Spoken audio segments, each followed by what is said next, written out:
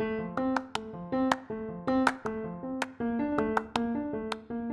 my name is Dr. Mark Allandari, and I'm an infectious disease specialist in New Orleans. Hi, my name is Hope Hickerson, and I'm a health education specialist and reporter.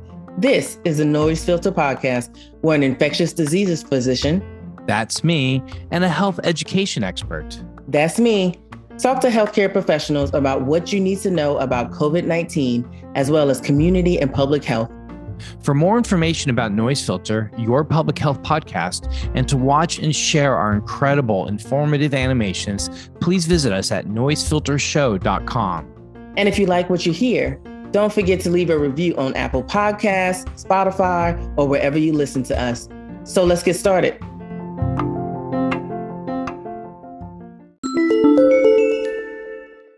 Misunderstood breakthrough COVID deaths. Sadly, former Secretary of State Colin Powell recently passed away due to COVID-19 complications. His death has sparked conversations about breakthrough deaths among vaccinated individuals. Dr. Todd Ellerin, Director of Infectious Diseases at the South Shore Medical Center in Massachusetts, said Mr. Powell, who was 84 years old, was also immunocompromised and was being treated for multiple myeloma, which is a blood-borne cancer that in and of itself can lead to a compromised immunity. It certainly can. In fact, other cancer specialists said that myeloma doesn't just put patients at higher risk of severe illness, but they could also put their immune system at a disadvantage for fighting off COVID-19, even when fully vaccinated, because both the disease and the treatment itself are highly immunosuppressive. Powell was fully vaccinated, but was being treated for multiple myeloma, which is not curable. He had also recently been diagnosed with Parkinson's disease, which can itself be debilitating depending on the stage of the disease. According to the Centers for Disease Control and Prevention, there have been roughly 7,000 breakthrough deaths among the 187 million vaccinated Americans, with more than 6,000 of them being over the age of 65. This is in contrast to the more than 700,000 COVID deaths among the unvaccinated. In August, unvaccinated people were 6.1 times more at risk of testing positive for COVID-19 and 11.3 times more likely to die from COVID-19 compared to vaccinated individuals. Older Americans, those that are 80 and above, had the highest rate of mortality amongst fully vaccinated people. However, their risk of death was 5.7 times lower than their unvaccinated counterparts in the same age group. In other words, breakthrough infections should not be used as an argument against the vaccine.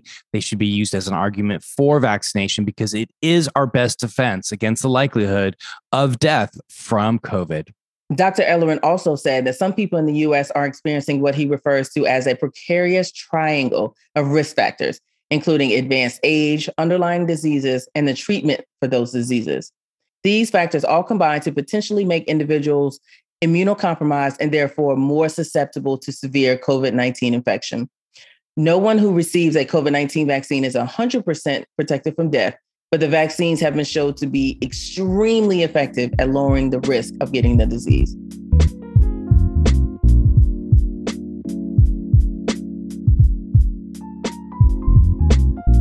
Prisons and COVID-19 outbreaks. COVID-19 rates in jails and prisons nationwide have been a problem since the start of the pandemic. Especially with the Delta variant, there continues to be outbreaks across the country. Particularly in North Carolina, there's a mandate requiring the staff at state-run prisons to be either vaccinated or undergo regular COVID testing, but there is no such mandate for the state's jails.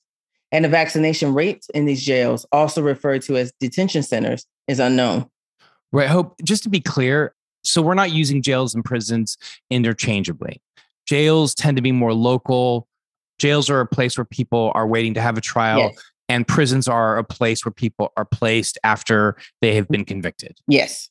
So in the past month, there were 3 deaths due to COVID-19 from jails in North Carolina. 2 of those deaths were staff members. One analysis revealed that COVID-19 has been the leading cause of death of law enforcement since 2020. Wow. Typically, prisons have a more static population than jails, right? Like we said, that's because prisons have individuals that have been convicted. Mm-hmm. People in jail may only be there for a short amount of time, and people may come and go. Many have not faced trial or have even been convicted of a crime.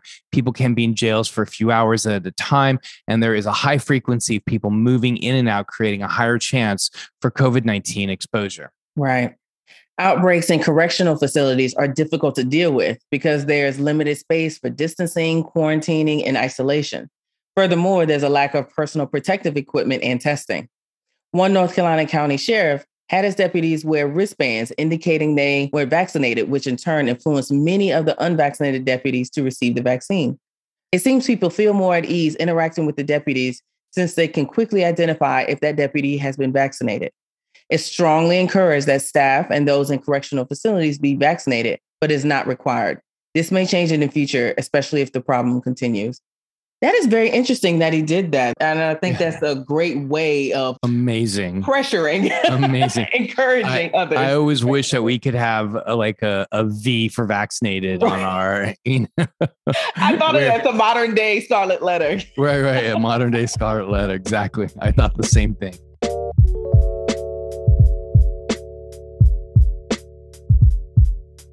Mental health days in schools. Mental health status has become a large focus for many as consequence of the COVID-19 pandemic, in addition to other factors. Mental Health America recently released their annual report, which found that nearly 50 million Americans have faced some sort of mental health illness and are not receiving the treatment they need. Mental health is so closely related with physical health and is a large factor of overall well-being. The CDC lists severe mental health illness as a condition that can put people at higher risk for severe COVID-19. A study published by the Journal of the American Medical Association published a study that showed people with pre-existing mood and mental health conditions faced higher hospitalization and death rates from COVID, even when adjusted to control for other comorbidities, socioeconomic status, and access to health care. A few school districts in Johnston County, North Carolina, decided to do something about the nationwide mental health issues to protect their students and staff. Their plan is to provide students and staff with recognized mental health days, as well as built-in wellness days. Furthermore, some schools will look to adjust their calendars on a weekly basis to have Mindful Mondays and Wellness Wednesdays. Students and staff will still be expected to come to school, but these days will be less strenuous and rigorous than normal days in the hopes of reducing stress and anxiety. Oh, such a great idea. These school districts hope to do their parts to fight the declining mental health status of many Americans. The pandemic has brought on excessive strain and stress for everyone, and mental health breaks offer students and staff the opportunity to rest, recuperate, and come back to school recharged and ready to learn. I think this is amazing. My child is in kindergarten now, and the things that he is learning, I don't think I touched until I was in third or fourth or fifth grade. So they're starting earlier with harder topics. So please build in some recuperation days, some stress-free days, because these children are being put under a lot of pressures, like earlier than normal. 100%.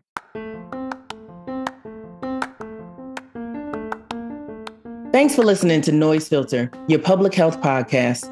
Be sure to subscribe to the Noise Filter podcast, follow us on social media, and to leave us a review, letting us know your favorite part of the show. You can find me, Hope Hickerson, at www.hopehickerson.com. And you can find me at Dr. Mark Allen Derry or at the Dr. Derry, that's DRDERY. You can follow us at Noise Filter on Instagram, Noise Filter NOLA on Twitter, and to see and share our amazing animations and to find out more information about us and the show, go to noisefiltershow.com. Just as a reminder, COVID-19 and the human immunodeficiency virus, HIV, do share the same risk factors. We are so grateful to our sponsors, Access Health Louisiana, and to the South Central AETC. You can learn more about them at www.scaetc.org. Hope, any last words? Yes, stay well out there, folks, and continue taking the steps to keep yourself and your loved ones healthy. That includes exercise, a good diet, and seeing your healthcare provider regularly. And protect yourselves and others by getting the COVID-19 vaccine, wearing a mask, and social distancing wherever possible. As an infectious diseases doctor, I also want to share with the healthcare providers in our audience that the HIV Care Tools app was recently launched by the AIDS Education and Training Center, the AETC. And it's a fantastic tool for ensuring your patients have access to the best standard of care. I encourage you all to check it out. And remember, health is a human right.